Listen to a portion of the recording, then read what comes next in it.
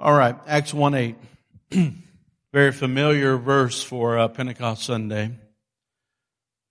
And I want you to listen really carefully to the words of this. It says, "But you will receive power when the Holy Spirit has come upon you."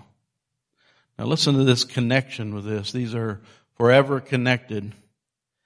"And you shall be my witnesses both in Jerusalem and in all Judea and Samaria and even to the remotest parts of the earth." Some versions say uttermost parts of the earth or the ends of the earth.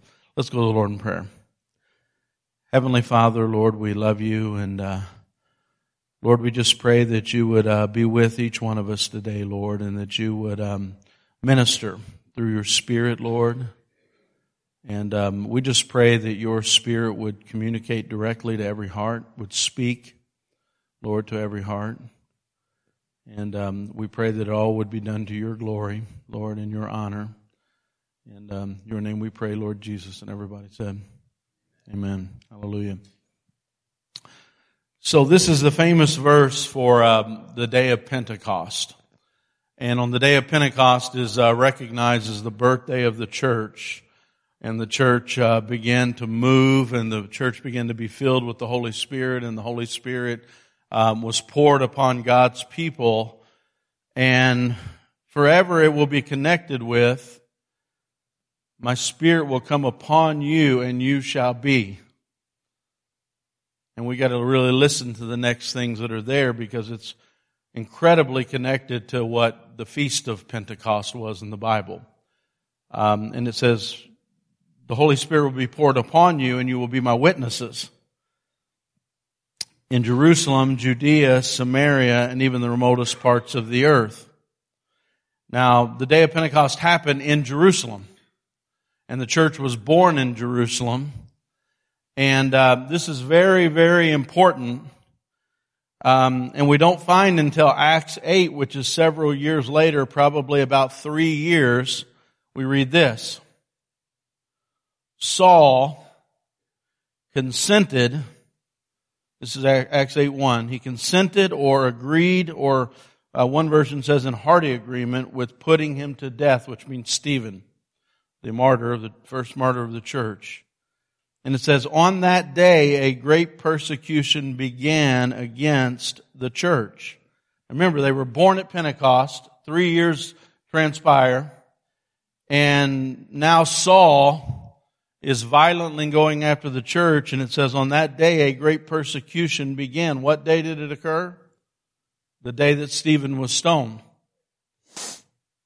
And they were all scattered throughout the regions of where? Except the apostles. So we don't actually find the fulfillment of "you're going to be my witnesses" until 3 years later, when Stephen is martyred, and it says they were all scattered, and then they finally went to the places where God said, "I'm pouring my Spirit out so you can be my witnesses there." And so this morning I want to look at chapters 1 through 8. What did God do to finally fulfill His word in these people? And but before I do that, and this will be a little bit boring, but I've got to go through what Pentecost is. And every year I try to give a real full understanding, because God has a calendar. And in that calendar, God is very specific that we remember the Jewish holy days. He doesn't have very many. He has spring feasts and fall feasts. And He was very clear when they came out of Egypt, almost, 1,300 years before the day of Pentecost. So this is an ancient tradition, even when they were celebrating it in Jerusalem. They'd been celebrating it for over 1,000 years. We don't have very many holidays we celebrate for 1,000 years. And today, it's the oldest religious celebration in the world is Passover. And so we've been celebrating that for, they've been celebrating probably over 3,000 years. Well over 3,000 years. And so God was really specific. He brings them out of Egypt, and He says specifically celebrate these days at the exact moment. And God was using it as a calendar of events so he could commemorate what he was going to do through Jesus Christ. Jesus Christ was very careful to make sure that he fulfilled each of those commemorative feasts and commemorative holy days. And so the day of Passover, I'm just going to go through these really quickly, but on the day of Passover, there was to be, it was part of the Egyptian plagues. And so there was going to be the death of every firstborn. And so God said, hey, every family, let's sacrifice a Passover lamb. Let's put over the lintels of your door, and this will protect your family. And if you'll be obedient and sacrifice the Passover lamb, and it had certain specifications, it had to look a certain way, it had to be a certain way, very stringent rules on what you could do on those days.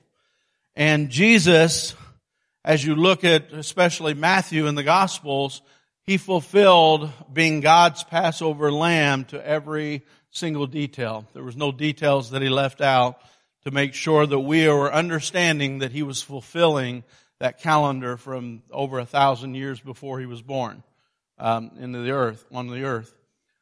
So the day of unleavened bread, they're very specific. The unleavened bread and the first fruits feast kind of combined together, but they were two separate things. And the unleavened bread was very symbolic of Jesus' burial. So they make a point of saying that Jesus was buried on the day of unleavened bread. He was the unleavened bread that was buried. And then the first fruits, the Bible is very specific to say that Jesus fulfilled the first fruits because he was the first fruits of the resurrection. He and those who resurrected with him in the graves popped open. This is the first fruit, kind of a down payment for us to know that he did what he said he was going to do. And so you follow the Jewish feasts and the unleavened bread. They had to make it quickly. They couldn't put leaven in it. They had to hurry up and leave town. They don't know what it symbolizes. They just are following it to the T, and then every year after that, for 1,000 years, they celebrated it. And then Jesus came and they said, okay, it makes sense now. He is the unleavened bread. He's being buried. Because they had to hide it. I don't know if you remember, but they had to hide that unleavened bread as they were leaving. And so they put it in their coat. The first fruits, they were just celebrating the first fruits of their harvest. And so at Passover, they had the first fruits of the barley harvest. So they're just saying, hey, the grain harvest is starting. And all of those harvest festivals, these are harvest calendar events. And so they were designed because when you leave Egypt, you're going to a land that flows with milk and honey of great abundance. And we do not want you to be proud, and we don't want you to forget God. We want you to know that God put you in that land. So at Passover, they wave what's called the barley harvest. It's the very early harvest, okay? And so it's the beginning of the grain harvest. And then, when they leave after first fruits, they have what's called counting the Omer. And counting the Omer means you're going to count 7 Sabbaths, which is 49 days, and that next day will be both a year of Jubilee, a day of Jubilee, and it'll also be the 50th day. So in the Greek, they called that Penta, which called it Pentecost. So it's fully a harvest holiday. It's where you bring in the beginning, the first fruits of the wheat harvest. So your wheat harvest is starting, and then when that wheat harvest is finished, there's going to be a trumpet that's going to blow. And then the fall feast start. That means that your harvest is fully being gathered. The trumpet will blow, and if you're out in the field and you're an Arab and you're a Jew, the Jew will leave, the Arab will stay, because the Jew knows we've got to thank him that the harvest is almost completed. And then they have another harvest that's called the gleanings, and the gleanings are basically what's left on the outer edges, and we're going to gather whatever else on the 4 corners of the earth that are left, and that is what's called the rapture of the church and the tribulation. So there will be gleanings. I mean, no, there's a lot of gleanings that are going to come in that 7-year period. So God was very specific that this is a calendar. And He's also very specific that everything about Pentecost is about a harvest. And Jesus is the first fruit of that harvest, but this is the beginning of what the Bible calls the last day harvest. So Jesus, with first fruits, begins the last day harvest, and Pentecost is the mechanism that's going to bring the harvest in. Let me repeat that. Pentecost is the action that's going to bring this harvest in. And so it's not unusual now, with all that set up, that he says, I'm going to pour out my Spirit and you will be my witnesses to Jerusalem. And they're like, good, man, I love my hometown. And he goes, oh, but also in Judea. Well, that's not so bad. They're good people. My cousins live over there. And Samaria. And they're like, well, wait a minute. How's that going to happen? We don't even walk through that territory. We don't associate with them. Jesus talked to a lady once there, and she became an evangelist, the first one in the church. But we don't do that because we're good Jews. Jesus was not like us. I mean, this is an odd thing. And there's no plan on the table to do this. There's no strategy. There's no board meetings. There's nothing.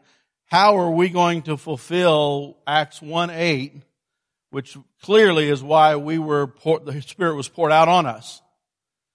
And so then he says the remotest parts of the earth, and they're like, well, wait a minute, Columbus hasn't even sailed the ocean blue. We don't even know where the remotest parts of the earth are, right? But God says we're going to go there. How are we going to do that? Let's call a board meeting. Let's see if we can figure this strategy out. So the pouring out of the Holy Spirit, and you say, well, what fruit is being brought? The fruit of the Spirit.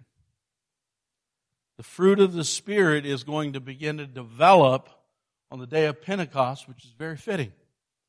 The day of Jubilee is the day that we announce that everybody has freedom. Freedom is being announced from debts. Freedom is being announced. Jubilee is a year where everybody celebrates freedom. And so here we are on Pentecost. We have this scripture that God promises to do, but it takes them 3 years to do it. And so in those 3 years,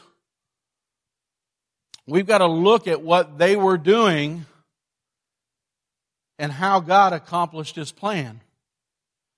Because this is, the title of the message is The Pentecostal Harvest. And when we hear Pentecostal, we say, praise God, Pentecostal. And it derives all kinds of connotations. It may be a tent meeting somebody had 80 years ago is what Pentecost is. It may be something, we all have how many know there's lots of definitions for Pentecost, but what it should immediately think of is harvest. Because that's what it's all about, harvesting the lost. Harvesting a world that is lost, and we're going to reach them, but we just don't know how, and they didn't know how. Okay? And so, but God promises through the pouring out of the Holy Spirit that you will be my witnesses to the world. And so let's just look at how God did this. Because for 3 years they were in Jerusalem, and for 3 years they didn't do it. And a lot of the commentaries that I read say they were disobedient, they were rebellious, they wanted to stay in Jerusalem. And I just can't go that far. I can't say that they were disobedient. I can't say that they were rebellious. The Bible doesn't say that. It just says they were still there. And so let's go back a little bit and let's connect it with the festival, because God is very intentional. God's very intentional about connecting that Jewish festival of Pentecost with what happened in Jerusalem that day. And He wanted it to be on that day, and He ordained it to be on that day particularly. That's why you can't take out the phrase, on the day of Pentecost. When the day of Pentecost had fully come, then the Spirit was fell. So I started rethinking their Exodus. And you say, well, man, I wish I would have been there, because they call it the days of waiting when they were coming out of Exodus. Pentecost, counting the Omer, were the days of waiting where God did signs and wonders. And so as they're coming out of Egypt, all they've seen, no other group of people probably seen more signs and wonders in their lifetime than they've seen on those days from Egypt with the plagues all the way to Mount Sinai, which is the day of Pentecost. God delivered the law on the day of Pentecost when they got to Sinai. And what were they going to do after Sinai? They were going to immediately enter the Promised Land. So now start thanking God for the harvest. You don't even have to plant the fields. They're going to be given to you. They were disobedient and didn't go in, so they couldn't celebrate until 40 years later. And he said, when you go on the land, do this. And so 40 years later, they started celebrating the grain that God gave them. But I want you to think about their mentality from Egypt to Mount Sinai. They don't have a promised land yet. They're complaining, they're murmuring, they're upset. And you say, well, man, they're terrible people. I don't think so. Well, they are. God clearly says they are. But I just want you to put ourselves in that. I just want to see if we're any better. Because what if you had lived in Egypt like 400 years? And that's the only land that you knew. We haven't been in America for 400 years. And even though they were in bondage, everybody had different housing. And so how many are like me? You get in a housing for a little period of time and you've got it exactly the way you want it. You can't wait to show people how I organized this, how I made this. Here's where I live. Here's my dwelling place. That's where my grandpa lived. That's where my great-grandpa lived. That's where my family grew up at. They have no context for Jerusalem. They have no context for Israel. They have no context for any other place but Egypt. And so Egypt is home. And so we take it for granted that these people picked up and left their home. And so that's why, and I'm not saying they weren't bad for doing it, because God clearly says they were bad for grumbling and murmuring, but I can understand them in a way because they're in the middle of the desert eating mysterious bread from heaven, and that's all they get. You know, they have to fix it a million different ways. But they're looking back and they're saying, man, I had my house set up perfect. I had my garage the way I wanted, you know. I had my house the way I wanted it. They all had built dwellings for generations. And so here they were leaving. And they're trying to visualize this new home. And so you say, well, what's that have to do with Jerusalem? Well, in order for them to reach the world, Judea, Samaria, and the ends of the earth, Jerusalem's where I've grown up my whole life. So 3 years, does it not make sense that for 3 years they haven't fulfilled God's plan and God's purpose? It goes even deeper than that. When I went to Jerusalem and visited the upper room, that probably, I might say this on several things, I don't know, but I truly think the most shocking thing that I seen was when I went to the upper room, they claim that David's tomb is in the lower level of that. And so it's disputed, but there is a tomb down there for King David, and then the upper room is above it. And so a lot of history says it was Mark's parents that owned the upper room, and that's where they stayed at. And then they say it was by the southern steps because they came out and baptized 3,000 people, and the Pool of Siloam is the only place you can baptize 3,000 people in one day. And they came out and everybody was there from all the nations, so it's probably the southern steps. So they say the upper room is the same place where King David's buried. And then when Peter comes out and preaches, he says, King David is buried even to this day, you can see it. And so they're saying he's pointing to the building where they were at. And so that was shocking to me. I never heard that, never knew that. And so they disputed a little bit, but it's a possibility that David was right there in that building. So let's put ourselves in this place. We watch the Holy Spirit fall in this place. You know, it's symbolic of Sinai because Sinai, there was fire and lightning and thunder and the whole place just exploded with God and they backed off. They didn't want anything to do with it. And they rebelled that day and 3,000 were put to the sword because they were against God. Pentecost, 3,000 were saved. So they're clearly making a connection. The law kills, the Spirit gives life. The fire not only was on the mountain, but the fire was separated and put on each individual. So it's like God's fire is now going on individuals, not just one big fire. Everybody's receiving this fire of the Holy Spirit now. That was what it was symbolic of. It's an individual gifting. It's an individual spirit that stays with you all the days of your life and bears fruit and gives gifts and, going to equip you to do what? Harvest. And so, think about this. You're walking around Jerusalem and you're like, this is where I'm from. This is where my people are from. That building right there King David might be buried there. We seen the Holy Spirit supernaturally fall in that building. They met in that building, they believe, for the first several years. It's considered the first Christian church, is that building. How many think that's a special place? And Jesus was whipped right there. Jesus carried the cross through the street in front of our building. He was crucified over there on that place that looks like a skull. He was buried over there in that tomb, which is right around the corner. I mean, I would love to go to church at the first church of the upper room. How many think that would be an awesome place? But then I want to give you another realistic picture here. Stephen is preaching the gospel. And it says that 3 synagogues in Acts 6:9 says 3 different synagogues. Synagogue of the Freedmen's Synagogue and, what is the region there? We're, look up 6:9 there. Cilicia, I'm sorry. Cilicia is one of the 3 synagogues that came against Stephen. And it says they slandered Stephen. They brought witnesses forward who said things about him that weren't true. And so many people believe Paul is from the area where the synagogue of Cilicia is. He would have been a part of Cilicia. And so a lot of people believe that Saul, who they're talking about here, who's persecuting, was a part of that synagogue, and he probably knew Stephen really well, because Stephen was a Hellenistic Jew and from that area.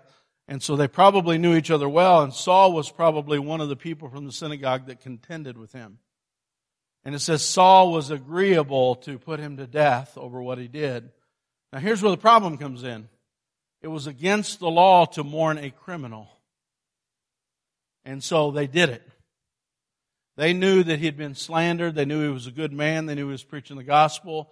So when they began to mourn and give him a decent burial, then that was against the law. And that's what caused this incredible persecution, because they mourned their friend Stephen, who did everything right. And so I want to go back to this. God's pouring out His Spirit so we can be witnesses in Jerusalem, Judea, Samaria, and the remotest parts of the earth. It seems very clear to me that they did not want to leave Jerusalem. And they had set up structure there. Remember there in verses 1 through 8, there was a controversy that brewed. And it was the Hellenistic Jews were not getting served. And so they raised up men who would serve tables. Philip was one of those. Stephen was one of those. And they raised up 7 men to serve tables so they could preach the gospel still. And so I want you to recognize they built structure. They had Jerusalem probably so well organized. Sounds like they did. They were led by the Holy Spirit to establish structure, to minister to the poor, to preach the gospel. They were really doing an incredibly structured, good work in Jerusalem. But how does God reach the world?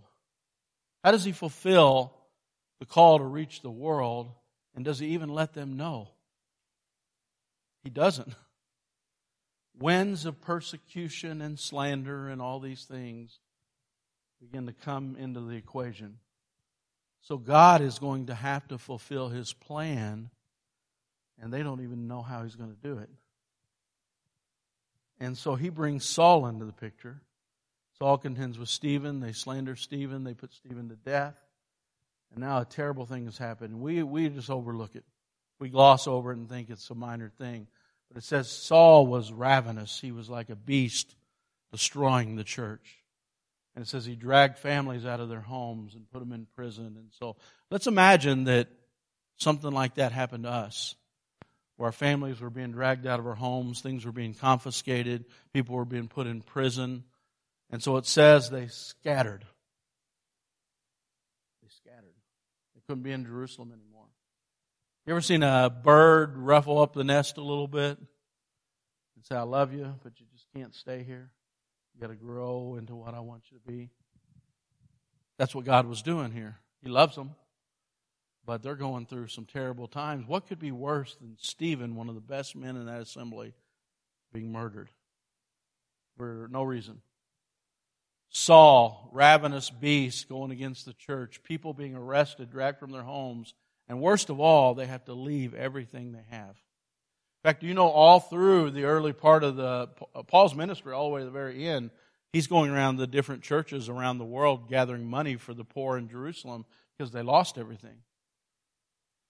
And so here they are, very similar to the children of Israel, leaving their home. Do you see the similarity here? But what's really interesting is the word they use here. In Acts 8:1 and Acts 8:4, they use the same word here that's a very unique word. It says, "And Saul was consenting unto Stephen's death, and at that time there was a great persecution against the church. It was at Jerusalem. They were all scattered abroad throughout the regions of Judea, Samaria, except the apostles." Then down in 4 it says, "Therefore they were scattered abroad, and they went everywhere preaching the word." That word scattered is a very, very unique word. That word, there's different words he could have used. One word is scatter like ashes and they're gone forever. Like just thrown away, scattered. But this one is very specific. This one means that they were broadcast like a seed in order to be planted. So it's like they're carrying a bag and they're throwing that seed and planting the seed. And so that's the word he uses here twice. They were scattered like seeds to be planted. God was sowing, is what he was doing. That's how they did it in that day. And so it goes on. Let's read the whole thing here. Saul approved of their killing him.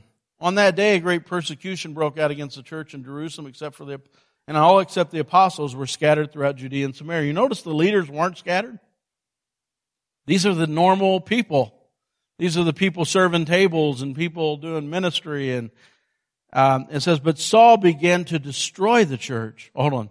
"Godly men buried Stephen and mourned deeply for him. But Saul began to destroy the church." You see, the church is being destroyed. It's all there in Jerusalem, being destroyed. "And going from house to house, he dragged off both men and women." Moms and the dads are going to prison here. Put them in prison. "Those who had been scattered," there's that word, "preached the word wherever they went." Philip went down to the city of Samaria. Samaria, we didn't even have a plan on the table for Samaria, right? But Jesus had already planted some seeds there, didn't he? They were already ready for the gospel. And they were wondering, why are you waiting 3 years to come down here? And it says, he went to the city of Samaria and proclaimed the Messiah there. When the crowds heard Philip and saw the signs he performed, they all paid close attention to what he said. For with shrieks impure spirits came out of many, and many were paralyzed and lame were healed. So there was great joy in that city. Now, how did great joy come to that city? Because they were persecuted. And God was fulfilling His plan through His own means. God's going to fulfill what He wants to do in the way that He wants to do it. And those people were never informed of how God was going to do it. They just had to be faithful to what God was doing in their life. Hallelujah. I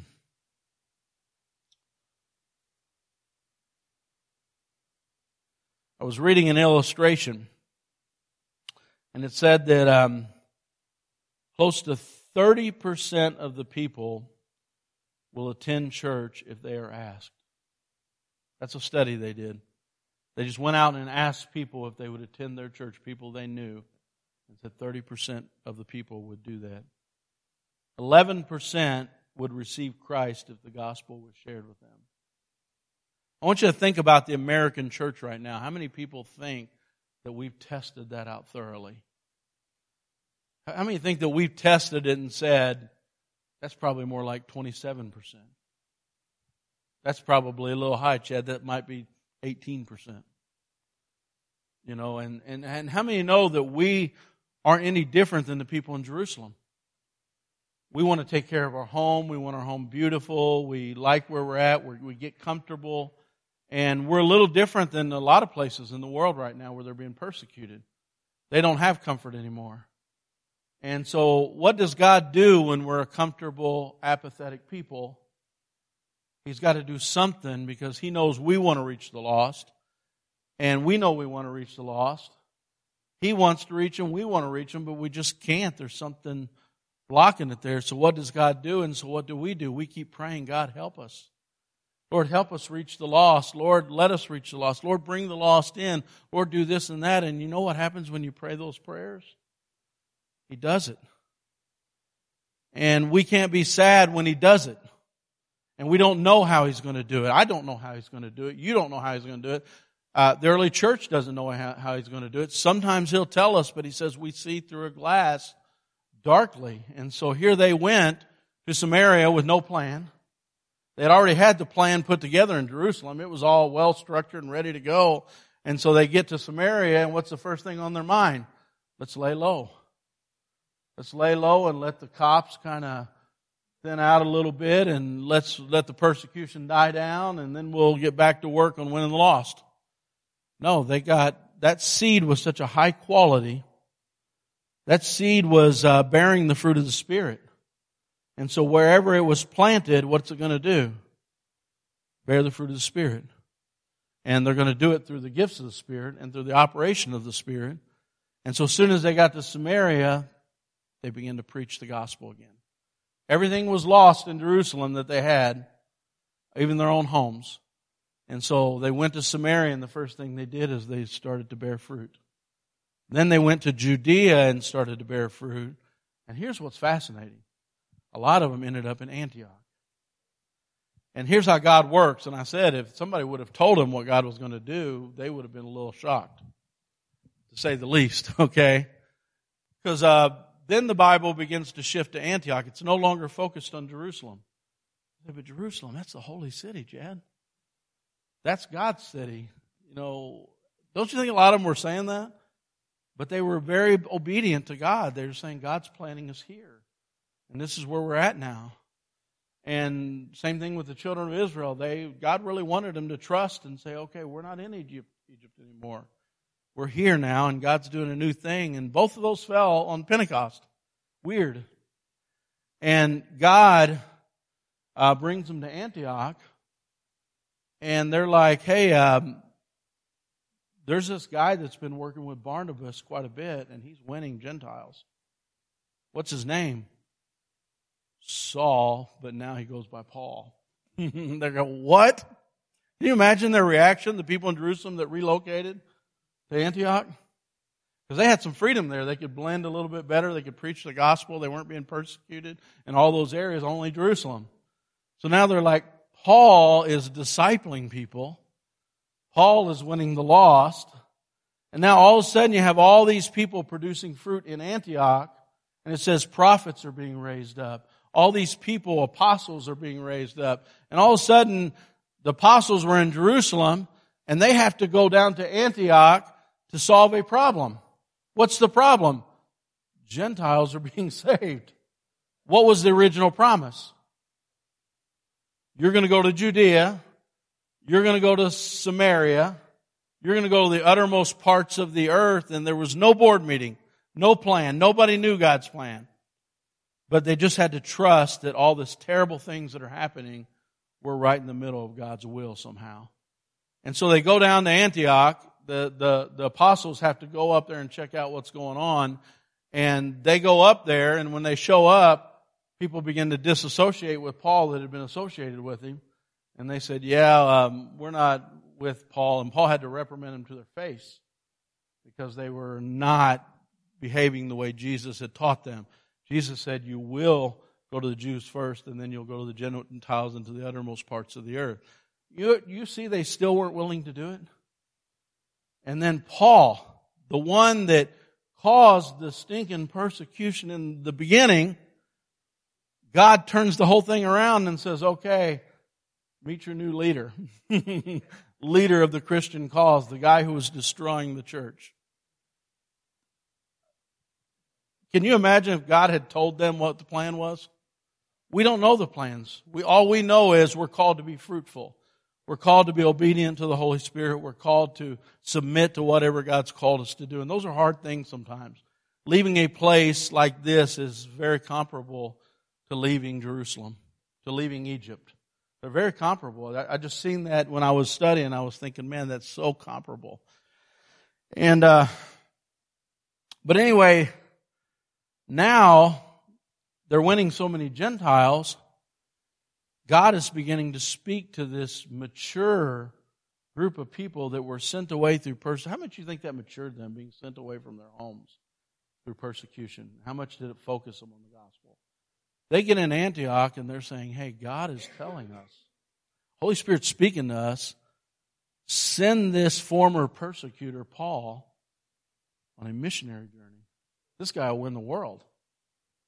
And Paul, his only heart is to raise up people to preach the gospel around the world. Everywhere he goes, he's leaving people behind to raise up more and more ministers, to pastor, to do the fivefold ministry. And so they, because they were persecuted and sent to Antioch, now all that money and all that resource is going towards sending out apostles around the world. And they went to the uttermost parts of the earth. Paul went on those 4 missionary journeys. And the last one, they think he might have been all the way to Spain, and he went all the way to Rome. He went all the way to the Greek Empire. I mean, he went everywhere, and then everywhere Paul went, other people went from there and went even further. And now the 12 apostles who are in Jerusalem, guess what they're doing? Thomas is way over in India. Another one's down in Egypt. I mean, they went all over the world, the 12 did, because God had to run them out of Jerusalem. Because God loves them, and God had a plan, and God had a purpose. It seemed terrible at the time. It seemed awful at the time, but they were obedient to God, and they began, because they couldn't put a plan on the table to do that. There's no plan that they could have put on the table to reach Samaria and reach the uttermost parts of the earth. Can you imagine planning that meeting? Okay, guys, we're meeting today, and the goal is to reach the uttermost parts of the earth. Where do we start? God always had a plan. God always had a purpose, and we just don't understand what they are sometimes. We just got to be obedient and hear God. This is an interesting story that I was reading here about persecution. I really like this. Actually, 2 of them. I liked them both, and I couldn't narrow down to one. In Enterprise, Alabama, there is a unique statue. It is a statue of a boll weevil. Have you ever heard of this? You seen it? Why would you make a statue of a pest, a boll weevil? But there came a time in Enterprise, Alabama, where the cotton fields were being destroyed by boll weevils. And it was terrible. It was destructive, and they were losing a lot of money. And George Washington Carver and several scientists were trying to figure out, is there an alternate crop that we can plant? And so, the fame of George Washington Carver was peanuts. And so they discovered the peanut crop, and he, I think, discovered like 100 different uses for peanuts. And so they became very wealthy and prosperous because they went away from cotton. And they got rid of all the cotton equipment and went with a crop, a rotation that had peanuts in it. And so to this day they credit the boll weevil for what he did, the pest that destroyed their crop. And how many know that the enemy is always a destroyer? The enemy sees the seed, sees the potential of the seed. One quote that I seen was, you can count how many seeds are in an apple. How many think you could do that if you really were careful? I can count how many seeds are in an apple. But you can't count how many apples are in a seed. Only God can do that. And so the enemy knows that we are a seed, and when we're right and we're bearing the Holy Spirit, God will be faithful. In fact, I want you to look at this. I miss this. Matthew 13, verse 37, 38. Listen to this example here. This is part of a parable. I'm not going to read the whole thing, but listen to this part of it. He answered and said to them, he that sows the good seed is the Son of Man. So who sows the good seed? He's got a bag in his hand, and he's determining himself. The Spirit decides all these things. We don't. We just got to be faithful. It says he has a bag in his hand. Son of Man is the sower. Very easy to understand that. Next part says, the field is the world. So where's he going to plant us? In the comforts of our home? He's going to plant us in the world, somewhere. You say, well, Chad, I've had 3 jobs. If I could get one steady one, I'd be better for the Lord. Well, how do you know God's not planting you in those places? He might want you here for 3 months. He might want you there for a year. Be obedient to the Holy Spirit because there's work to do everywhere you go. He's planting you in places. You say, well, I thought it would be a missionary journey. That is a missionary journey. The field is the world. The good seed. Oh, this is good. I want to know who the seed is. The good seed are the children of the kingdom. We're the good seed. Ever had a bad seed? No, they go bad. And if they go bad, you plant them in the ground, they do nothing, but God plants them and wants to bear fruit everywhere I plant them. So let me tell God where to plant me. I'll tell Him where I want to be. You can't do that. He's going to plant you in the world, and you got to be good seed. We got to be quality seed. We got to be a seed that bears fruit and has the Holy Spirit and full of the Holy Spirit. It says the children of the kingdom are the good seed, but the tares are the children of the wicked one. How many have ever been planted around tares? You said, no, terrors maybe, but not tares. No, they're terrors sometimes. But we've been planted with them. Hallelujah.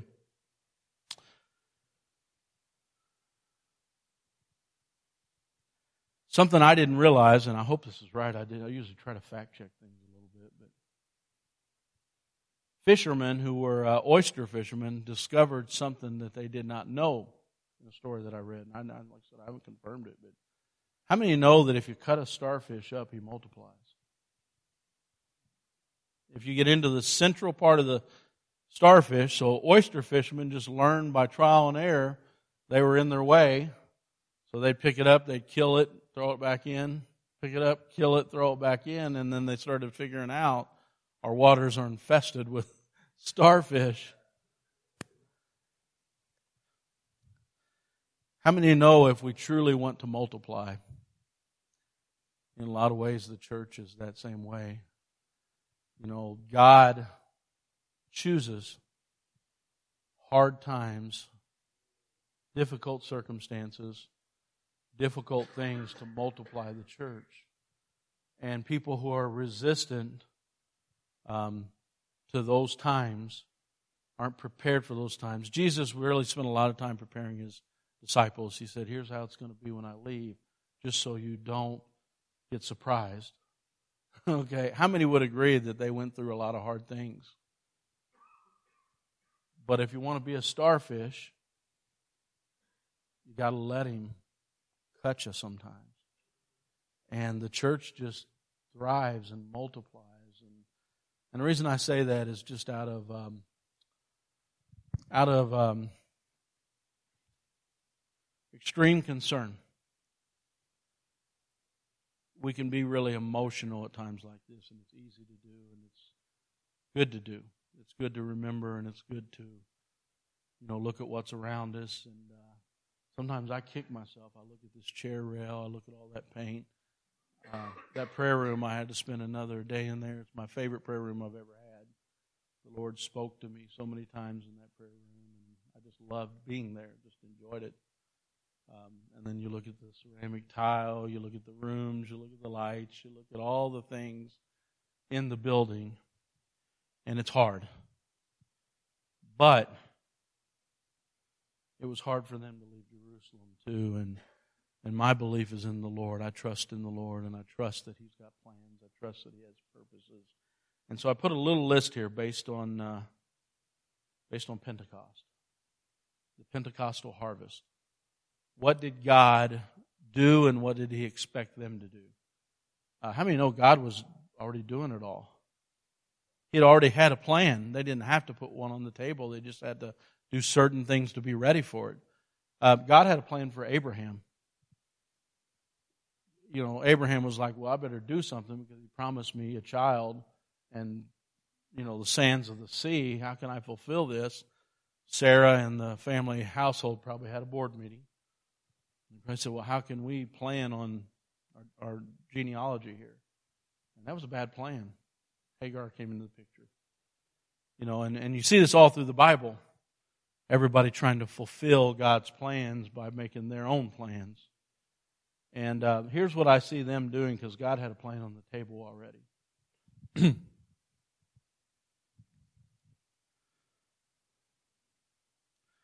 Number one, He sent them for the last 10 days of the counting of the Omer, the He didn't tell them how long. He just said, go pray. Pray that you will be endued with power from on high. And so I think that's a good starting place. Pray that you be endued with power. And I think the next one follows right along, be filled with the Holy Spirit. So you say, well, what does that do? How does that help me accomplish the plans? Because you're going to have to be prayed up and full of the Holy Spirit to do what He's about to ask you to do now. Because if you truly have a heart to win the lost, you better be prayed up and you better be filled with the Holy Spirit and you better be doing it together with somebody. You know, we need groups of people together praying and staying full of the Holy Spirit and saying, okay, we know it's coming, but what's it going to look like when it comes? Let us, Lord, help us recognize. Help us know, because He wants to win the lost more than you do. He just can't find anybody praying and full of the Holy Spirit. Let me say that again. He wants to win the lost more than us, but He can't find anybody prayed up and full of the Holy Spirit and ready. You know, we got to do it on our own terms sometimes. God doesn't want our own terms. Next thing is unity. I mean, know that God will never, ever, ever use a church that's not in unity. And so the Holy Spirit is what brings that unity. And when everybody is together in unity and full of the Holy Spirit and in prayer, now God is saying, hey, wait a minute. That Jerusalem group, I can just put them in a bag, throw them over here, and the entire world's going to be reached. And we just don't know where He's going to broadcast us, where He's going to throw us, but we just want to be right as a seed, you know. If we're the seed, let's be right, you know. Let's be a fruitful seed. Next thing is trust. You know, I'm glad Jesus trusted God, because there was a time that everybody left Him. And then He looks over at His few that were left and He said, are you going to leave too? But He trusted God's plan fully. Nobody ever done that. And He's asking us to do the same thing. Don't look at the outward circumstances. Look at the quality of the seed and say, you know what? God, whatever these circumstances look like, if everybody leaves us and says, and then they're gone, that doesn't mean that God isn't in that thing. Because they did the same thing to Jesus, and He said, guess what? The way they treated me, they'll treat you because of me. You know, if you're called by God, it says in Timothy, you will be persecuted. Part of it. So we got to trust God no matter what happens to say we're going to be a fruitful seed no matter where He puts me. I like the story of the guy that was preaching. Nobody showed up, but he preached like there were 1,000 people. There was a man in the basement, and somehow he was connected to Billy Sunday. I think he led Billy Sunday to the Lord. One of the greatest evangelists the nation has ever had. And that guy led him to the Lord, and he's the one that got saved that day in the basement working on something, hearing that message preached. I mean, just you hear stories like that all the time of people just being faithful, though. So we got to be faithful and trust God, and we got to be faithful like they were to preach the gospel. Sometimes we sit on a Bible study like we had on Saturday, and we say, man, am I doing God's work? Yeah. We got to be faithful to find as many ways as possible to put people in front of the Word, teaching the Word, talk about the Word. You know, we got to be faithful in that. Even if you don't have results, we got to be faithful. I think of a missionary, Carey. What was his first name? William Carey. And he went to India to be a missionary. And he went for years and never had a convert. His wife died when he got there. He buried her there and still had no converts. He translated all kinds of literature in their native language, and it burnt down. The whole place burnt down, and all of his work was gone. But the thing about him was so amazing was he just continued to be faithful. And now the entire, India is just full of the work of William Carey, because some of those seeds that he planted grew a harvest. And so if we're going to be faithful ministers, we just have to be faithful to preach, because we don't know. We don't know how many apples are in the seed. We know how many seeds are in the apple. They show up every week. We can count them. But we don't know how many apples are in the seed. And so that's the potential of the Pentecostal harvest. Because if we do things through the Holy Spirit, we go down that list and say, man, I'm going to pray like I never prayed for a harvest. I'm going to be full of the Holy Spirit like I've never been full. I can be in unity with my brothers and sisters praying for the same thing. I can trust God no matter what happens. and I'm going to be faithful to preach for the rest of my life. How many can do all those things? Those are things that are doable. You say, but I don't have a plan for the uttermost parts of the earth. They didn't either. They just, in fact, my reading, you can add something to that if you want, but my reading, that's what they did. They're full of the Holy Spirit. They were very faithful. And yeah, there was 3,000 saved on the first day, but for 3 years, nothing happened until they began to be persecuted. And that's when God's plan kicked into gear and said, I'm going to fulfill what I said in Acts 1:8 now. And He fulfilled it in 8:1. Remember that, 8:1, 1:8. Very easy to remember. That's when they began to move in what God, the major harvest. I mean, what a harvest. What a Pentecostal harvest they did there. So let's go to the Lord in prayer. And then I just feel led today that we could all maybe stand up and hold hands and just pray for the church in unity. Can we do that? Everybody okay with that? We just pray for blessings. So I'm gonna just pull everybody together here. If everybody could just make a circle around here. And I just want us to genuinely pray that for a harvest, because that's what God led me today in the Scriptures, is just the Pentecostal harvest. Whatever God calls us, let's just be faithful to God. We don't understand it. We don't have to. Hallelujah. Praise you, Lord. I do. Let's pray.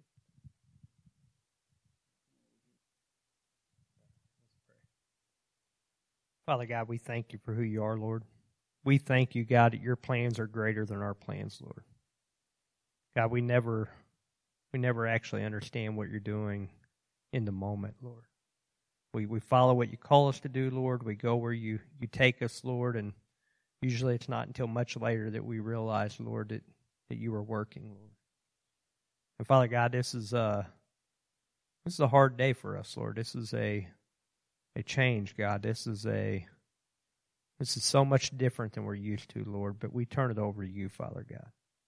Lord, we know you're going to do a good work, Lord. We know that you're planting seeds, Lord. We know that each person in here, Father God, is capable of bearing so much fruit, Lord. As Pastor Chad said, Lord, the apples and the seed we can't count, Lord, but you know them already. You know the names, Lord. So, Father God, I pray that you would just use us, Lord. Use your people, Father God. Let us never stop being used. Let us never stop being fruitful, Father God. Let us be, oh God, let us be your instruments to where you're taking us, Lord. Bear fruit through us, Lord.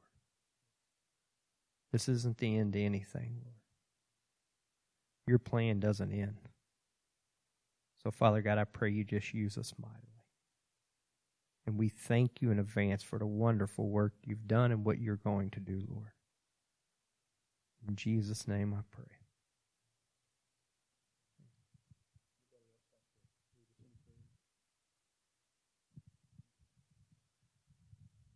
I'm going to have Jason close in a word of prayer.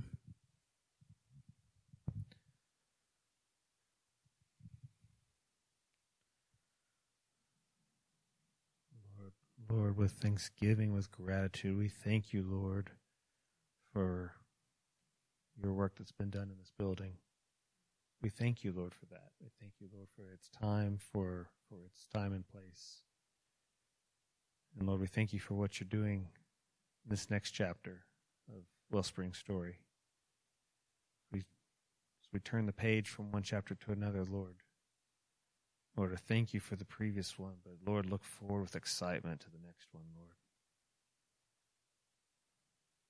Gratitude, Lord, start to finish.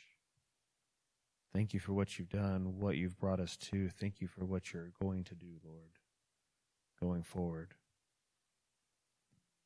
Thank you, Lord, for this body of believers. Thank you, Lord, for that exciting picture of seed. We are seeds that will produce a harvest that we don't yet know. But we can have confidence in you, Lord, on how to get there and how to do it. We thank you, Lord, for that. Lord, I ask your blessing on each and every person here, Lord, as we go from this place this morning, Lord. We want, Lord, increase our desire to produce a harvest for you, and Lord, lead the way. Lord, let us walk out with appreciation of what you've done and excitement about what you're going to do, Lord, in Jesus' name. Lord, bless your people and thank you, Lord, for this church family, Wellspring, Lord, in Jesus' name.